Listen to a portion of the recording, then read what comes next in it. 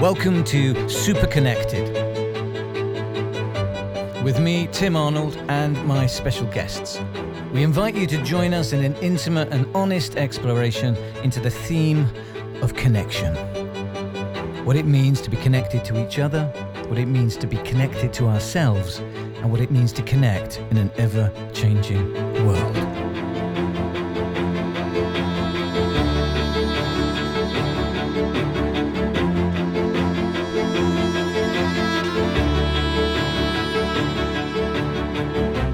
Named one of the world's 10 most influential intellectuals by MIT, Douglas Rushkoff is an author and documentarian who studies human autonomy in a digital age. And that's really at the heart of what this show is all about, trying to learn about. And it's what I want to learn about by having a chat with some of the people who have inspired me to think differently about the world. And Douglas is hugely influential to me in that respect. I watched him on a TED Talk about 3 years ago and began writing my next album as soon as the TED Talk finished. So this is a real treat for me to be able to return to the source of inspiration and talk in real time with the man who created Team Human. I'm in London, and he's in New York. If technology is upholding its side of the bargain, then we are now super connected. Douglas, thanks so much for joining me on the show. How the devil are you? I'm all right. Thanks for having me in this strange moment of human history. It is a strange moment. Contextualizing, we're both sort of on red alert because of coronavirus at the moment. How does that all feel in New York at the moment?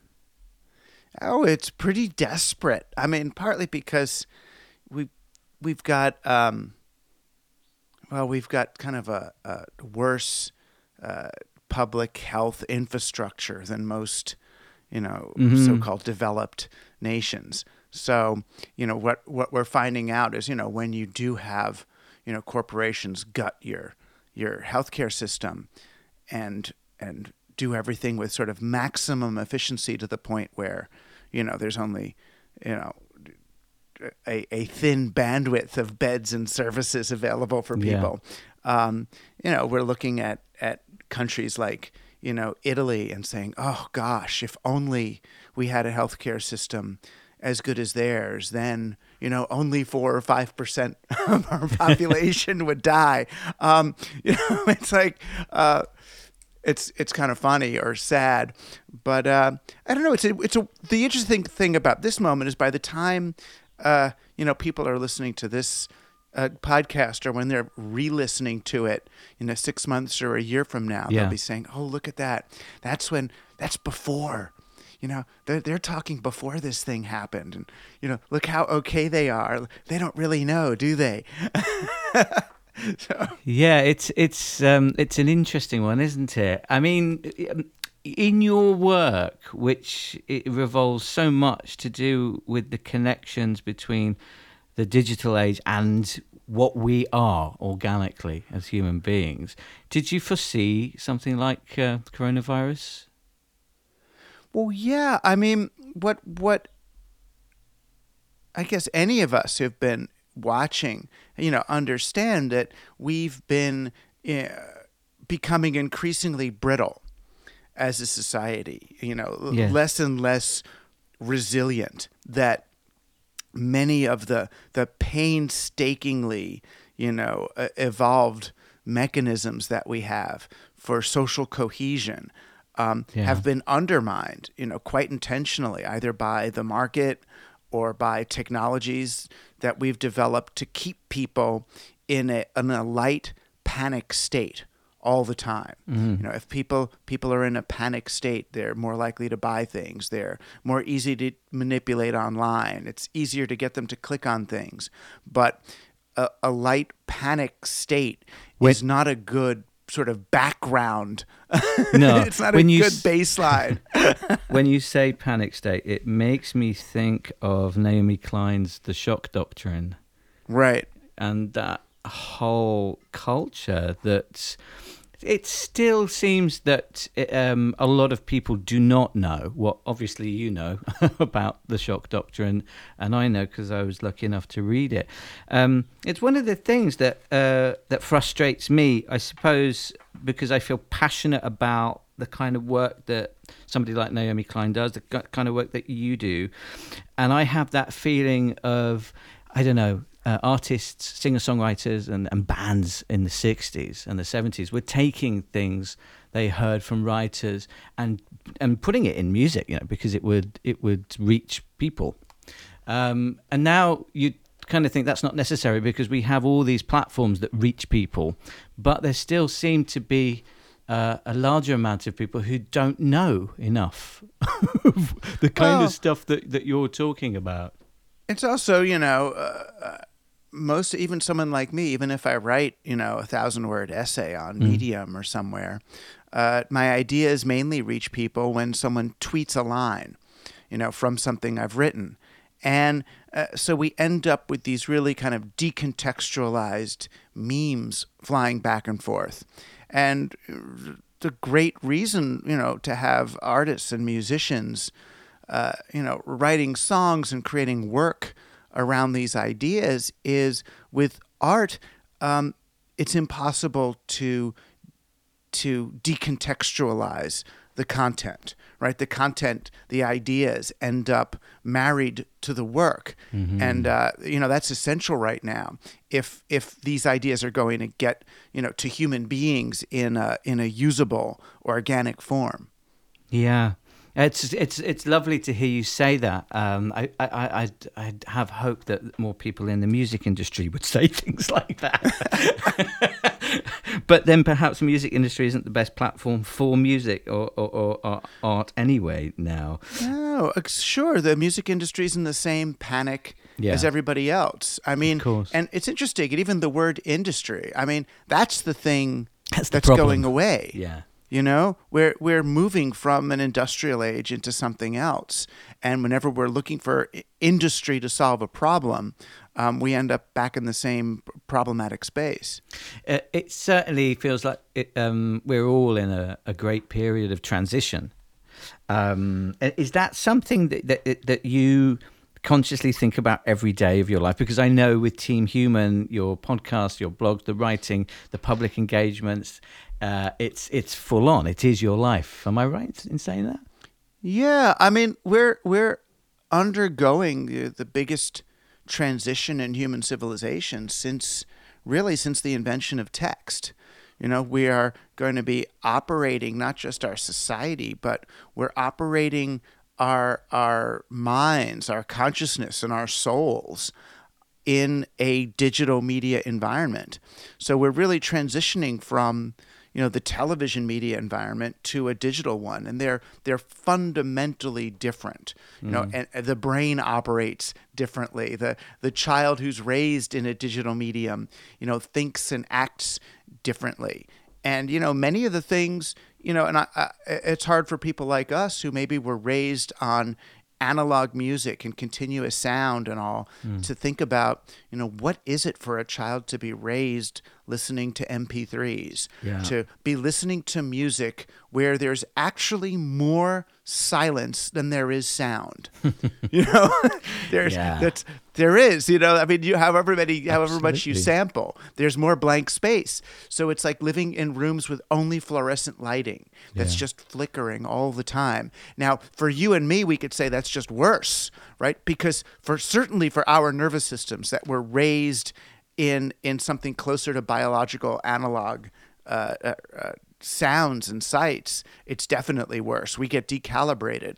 And I'm interested to see what is a human being that has been calibrated to digital, and what will they be like, and will they be able to function, and what's going to happen, and especially when they're calibrating themselves to digital technology that has been specifically, consciously engineered to create panic states, to prevent them from thinking or expressing their autonomy.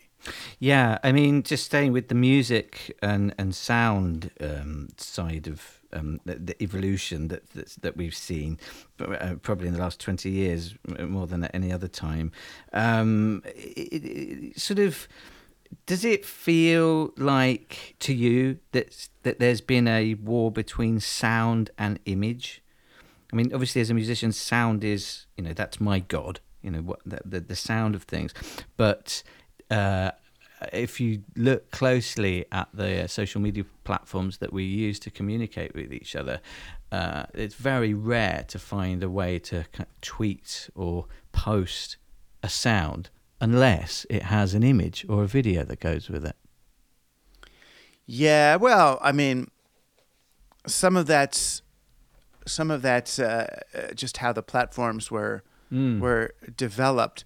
But yeah, I mean, computers are a visual medium. They're screens. I mean, people for most of the time were sitting in silence looking at pictures, and it is different. I mean, that transition sort of happened when we moved from radio to television, and we moved from that sort of hot emotional medium, part of a longer evolution, of radio and sound, to the cool medium of TV, where we became more visual.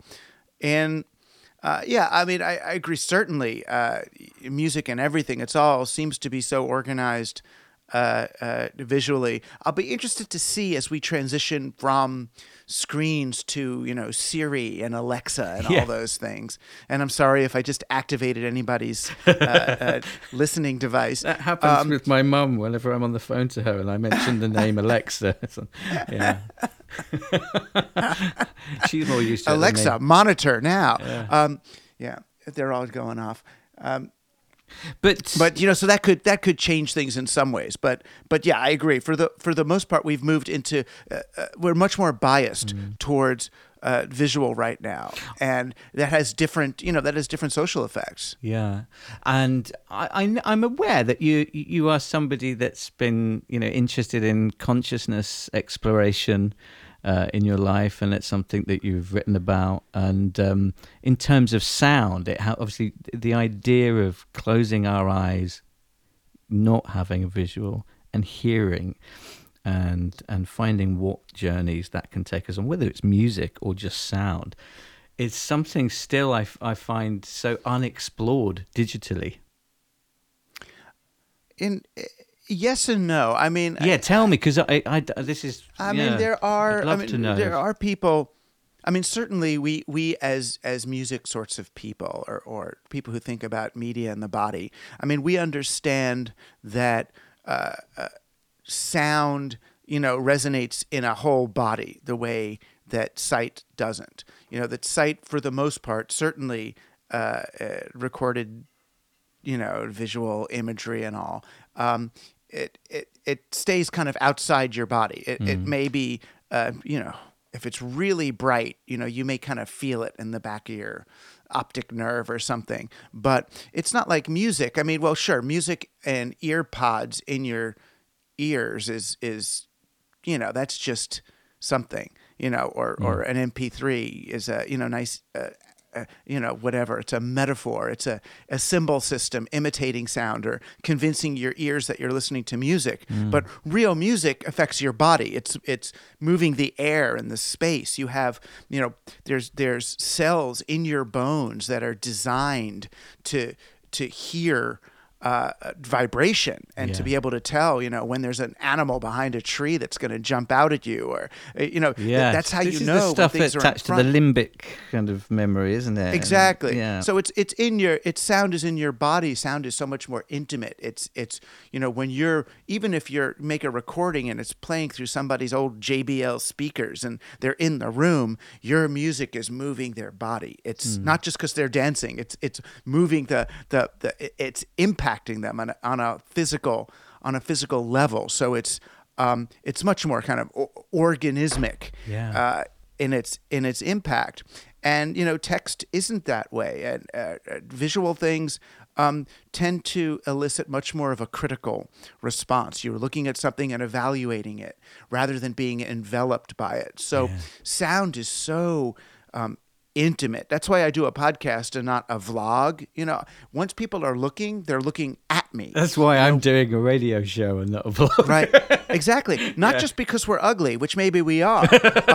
You know, and that's such a judgment. I just think if you... We're only ugly to ourselves, but... and to some others, I guess. If you sign up to listen to something, though, and then it means that you have an appreciation of the medium of just closing your eyes and letting stuff unfold into your imagination via your ears. I think that's right. Or you sit and do the dishes and clean the house while it's coming through the speakers, but it's much more like we're in their space with them, as opposed to being in the tube, you know, in the corner over there. You know, when you're it's really interesting. If you just turn the picture off on your television set while you're listening to the news or something, it's very different, because now it's spatial rather than locked away.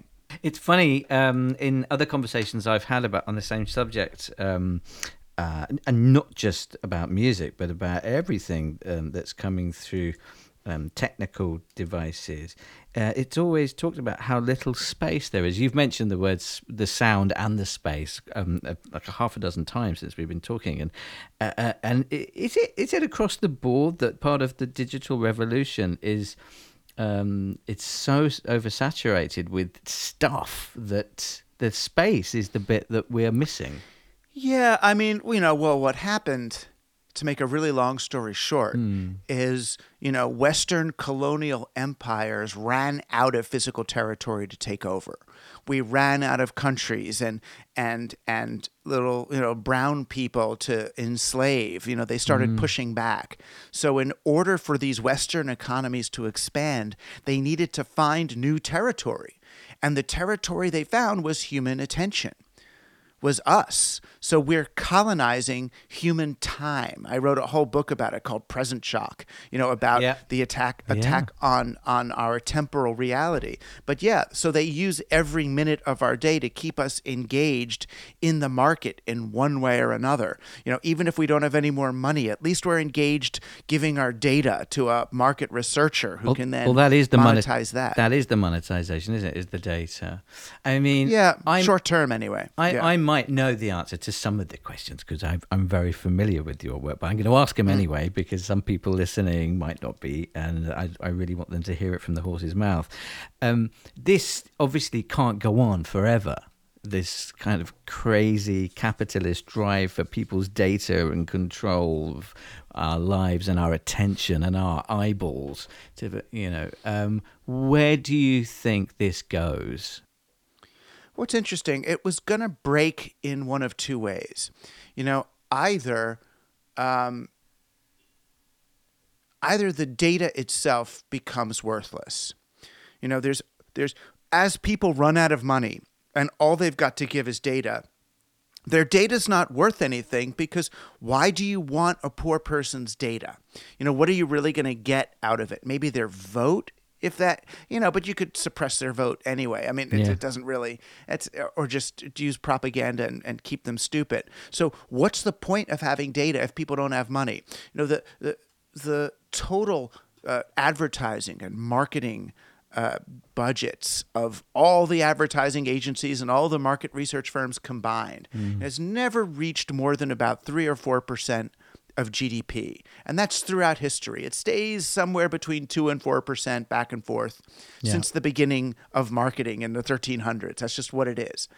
And so now we're looking at trying to sustain like the whole NASDAQ stock exchange and Google and Facebook and Amazon, everybody, well, not Amazon so much, but Facebook and Twitter and all these giant firms which don't make money except for their data, and think, well, wait a minute, how is data going to be worth 20, 30, 40% of the global economy? It can't. So I feel like we're in a data bubble that will break of its own accord. But then from the other side, it could break too, which is the only reason we have to grow the economy and have these companies grow exponentially, is to feed this global banking system that's been really running the economy for the last 400 or 500 years.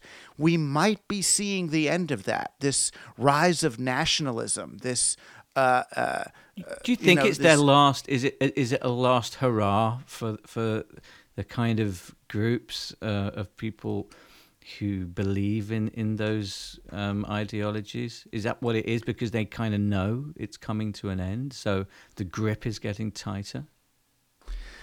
Yeah, I mean, I don't even know if they got their last hurrah. I mean, I think their last hurrah would have been, Hillary Clinton, winning, and neoliberalism, this sort of global cooperative neoliberalism to continue. But that was all part of the television era, which was all about one big globe and seeing the Earth from space and the World Trade Organization and all, and that's given way to something else, not the right thing. I mean, the right thing would be localism. The right thing would be what we were arguing for, back in the early rave movement in the late 80s and early 90s, protesting against the WTO and wanting to restore local economic activity and peer-to-peer and trade and favors and doing things for each other.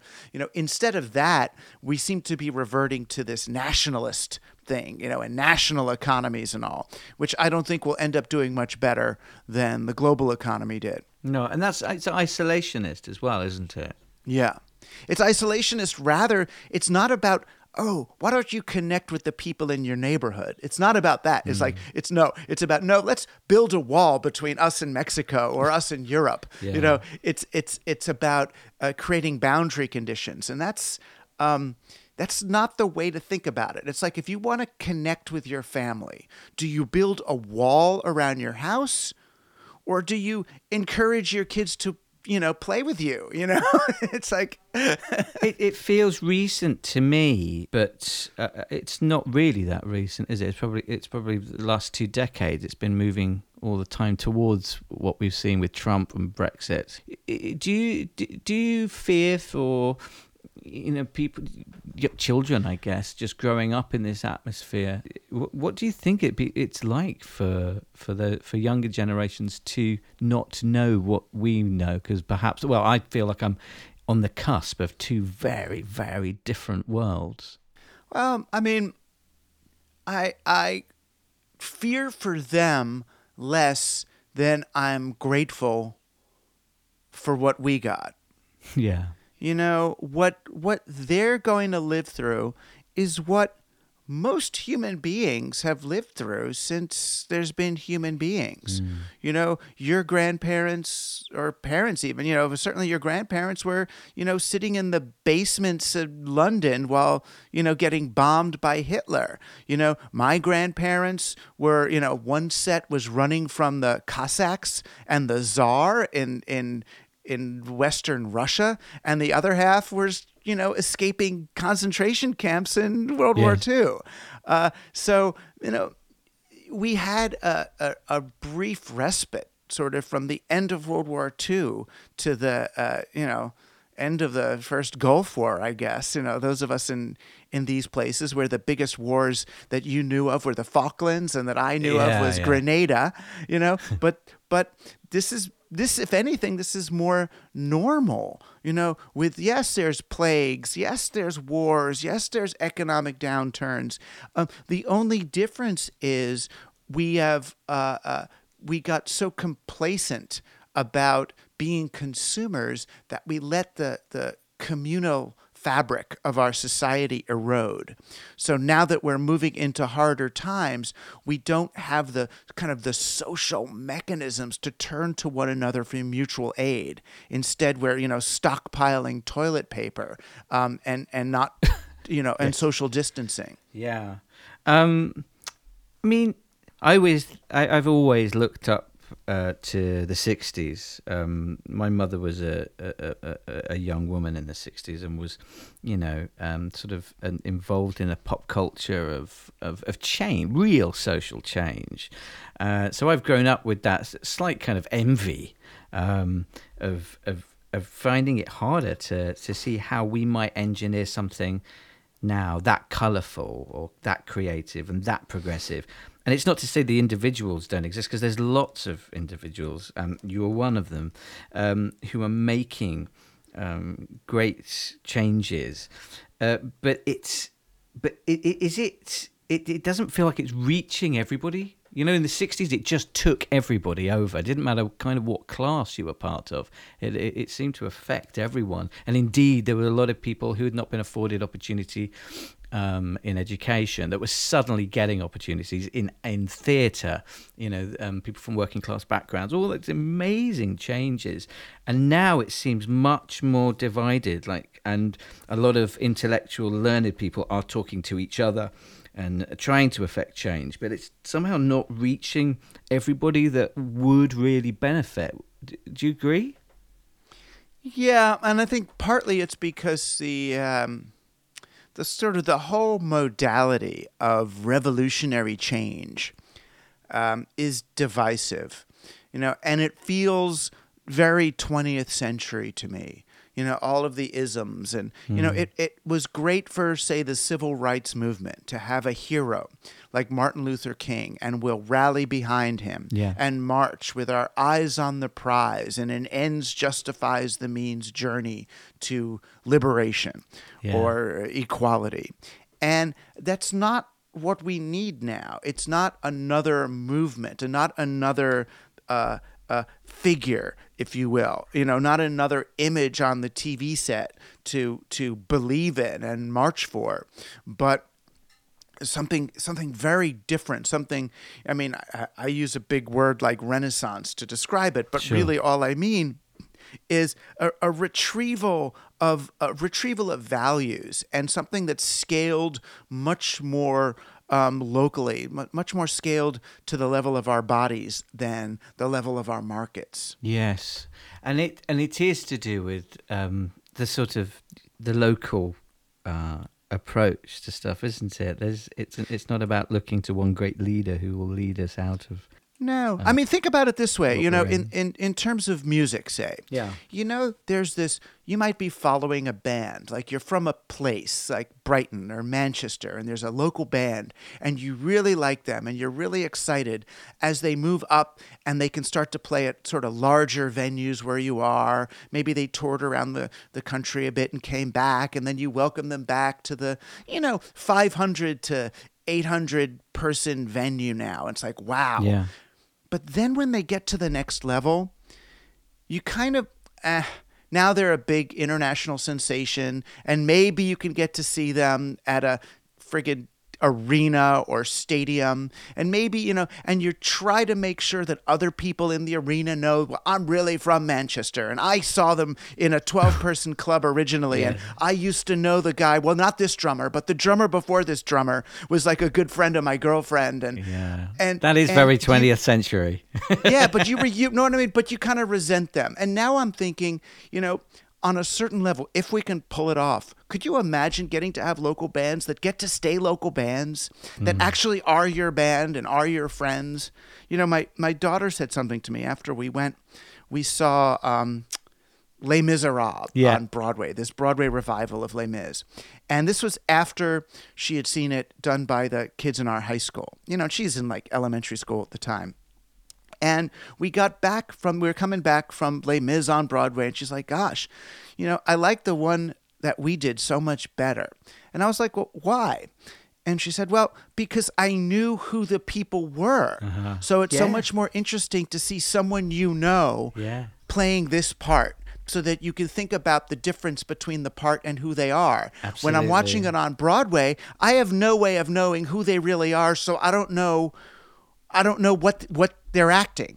And it was like, wow, isn't that interesting? So it's like the longing, and I'm hoping this is a sensibility that people of her generation share, that there's this longing for, how do we do it? I want to see, in other words, I don't want to see an anonymous person in a play or a movie. I want to see someone I know. How old was she when she said that? I don't know, 11 maybe. Wow. I think out of the mouth of babes, because there's an element of I don't know, the rock star, which I think that's over.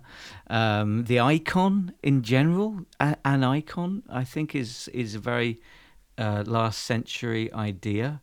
And what you were just talking about that your daughter said, it reminds me a bit of how I accidentally, I mean, I grew up wanting to be a rock star, and I did the things that would be associated with that at a very young age, with the record company and all that stuff. And then it was all gone within 5 minutes, you know. and I carried on making music, and it was only probably 5 or 6 years ago I realized I'm not trying to do that anymore. I'm finding out that doing what I'm doing with lots and lots of different people to collaborate and share the ideas with and really share it. Like, this is ours, it's not me anymore. You know? That kind of thing is what I love doing now. And it's and I can sort of see that reflected online a little bit, whereby, you know, with streaming platforms like Spotify, all the rest of it, we have a lot of problems with those as artists because we don't know how to make money. But it is leveling out all the artists a little bit. It's leveling them out. I don't know if it's leveling or not. I mean, you know, the long tail is not working. There's a very short.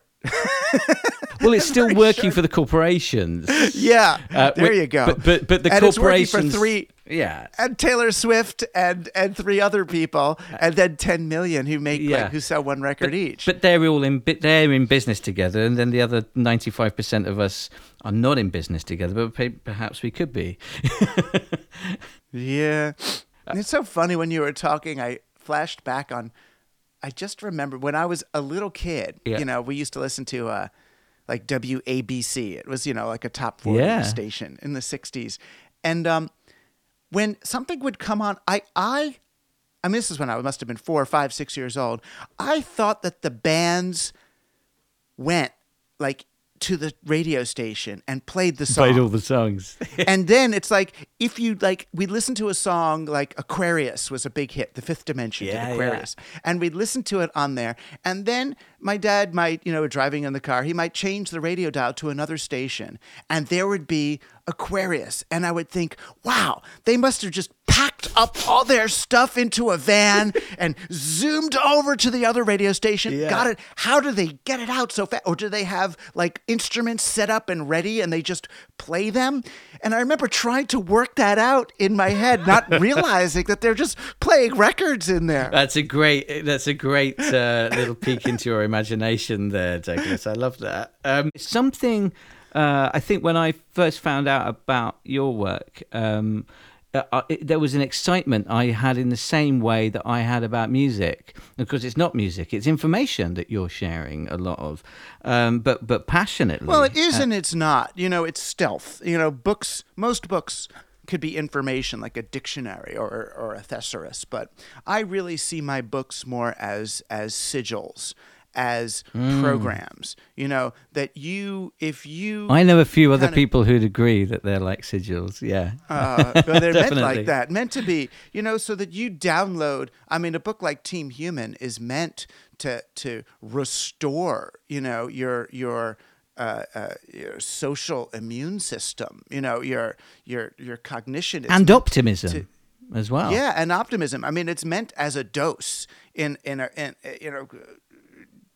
I mean, figuratively, but intentionally. It's meant to dose you with a way of thinking. You're downloading a program into your, you know, mental hardware to hopefully deliver some resilience and give you some shielding from, you know, the intentional chaos being foisted on you. I think more than anything, certainly in Team Human,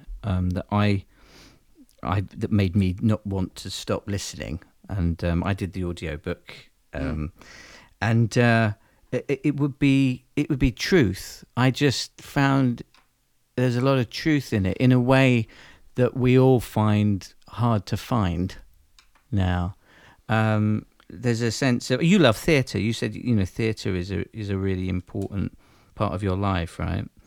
And that's, you know, it's one of the greatest art forms in the history of the planet, to be able to platform truth like no other. But now people, you know, on social media, on Twitter, Facebook, or whatever, you know, there's a lot more people using that than are going to theatres. Do you think, like the band is going to get back together again? Is Truth going to make a comeback? Truth will always makes a comeback because it's true, and I mean, the beautiful thing about economies. I mean, in context of the confusion that people have now, where they don't know what to believe, so they just shut down sometimes. Right, but they shut down from these figures on the screen. When they realize none of these people are telling the truth. I mean, I don't know. Maybe BBC. Maybe they're still being normal or real or something. There's a lot of conflict over whether or not the BBC. I think it's too large an organisation to generalise. Actually, some people say, "Oh, we don't like the BBC." And there's some departments of the BBC which are absolutely incredible and deliver beautiful work and beautiful information. They're still doing what they've always done, and then there's other parts of it which seem to be owned by corporations again, other corporations, I think. Right. Because, I mean, I've been trying to watch the news in the U.S., and the odd thing is that the kind of more progressive or lefty stations that I was watching, like, CNN or MSNBC, or, a lot of people would call them centrist, I could see what they were doing when they were trying to, say, prevent Bernie Sanders from winning the Democratic primaries. The misinformation and the negative framing of things. And the problem is it lowered their credibility for me. Or I would see the way they would take 5 seconds out of a Donald Trump speech and mischaracterize it in order to say, oh, Trump is comparing himself to Jesus Christ. There was this one moment where he was talking about Middle East peace, and he said, oh, well, no one else has done it, so I guess I'm the chosen one here. Yeah. Maybe it wasn't the best use of words, but They framed it for like 2 days. Trump has declared himself the Messiah. Trump says God has chosen him to lead. And it's like, he didn't do that. You're mischaracterizing it. So now when they talk about coronavirus and what it is and what it's not and what Trump's saying and what's not true, I don't have a sense of trust in them. And that's really dangerous when you can no longer trust your news media. And it's not just because Trump said, the journalists are the enemies of the people. It's because they've undermined their own credibility by reaching for the most sensationalist, if untrue things they could say. And that is being driven again by money, success, recognition, all these qualities which are something that are completely the opposite to the local kind of feel that you celebrate, I suppose, in your writing. There's people coming together with each other in real time, in front of each other. Yeah, and that activates all sorts of mechanisms that have been dormant, that don't get activated watching TV or tweeting with people. Quite the opposite. Twitter and Instagram and these platforms have been consciously designed to prevent those mechanisms from activating. Yeah. That's what they're for, to prevent that. That's what the captology department at Stanford University does. That's what they're being taught. Yeah. This is not conspiracy theory. This is what they've learned. This is the actual spoken, written, factual intent of these platforms. And then we wonder, why we're all feeling this way. I remember about maybe it's 2.5 years ago now. I can't remember, maybe 2 years, when the Cambridge Analytica scandal broke. It was Chris Wylie and Carol Cadwalladr, which I'm sure you know about. And it was really clear to me when they talked about it that, in the old days, a politician would stand up like on a pedestal in the local square or whatever and say stuff to people to try to get their vote, and you'd all be watching that person at the same time and make your decision on whether or not you're going to give them their vote. And then they described it how it works on Facebook, and it's basically one politician managing to duplicate themselves into millions of different people who can each individually whisper into a different person's ear something slightly different, so that they're appealing to their personal tastes and prejudice and everything else. It's this really insane way of getting a vote or getting a Brexit or getting a Trump. And yet I remember saying it on social media a couple of years ago, and you could just see nobody just really thought of anything about it. It was just like, yeah, whatever, Tim, you know. And I just sort of sat back and watched all these things happen that people. I even remember voting. I voted Remain. I grew up living all over Europe, and I just, I liked the idea of staying in Europe, and everybody just thought that's never going to happen. We're not going to be leaving Europe. And it did. And I think it is to do with data management, isn't it? Those kind of decisions. Yeah, it's partly to do with data management and partly to do with the fact that people felt numb, that people are aware that these systems are working against them. And this sense of this loss of control. I feel like the same impulse to vote for Trump or to vote for, Brexit is part of what was driving us in the WTO protests of the 1990s. This sense that there's a global economy that's working against us and people making choices against our best interests without our democratic participation.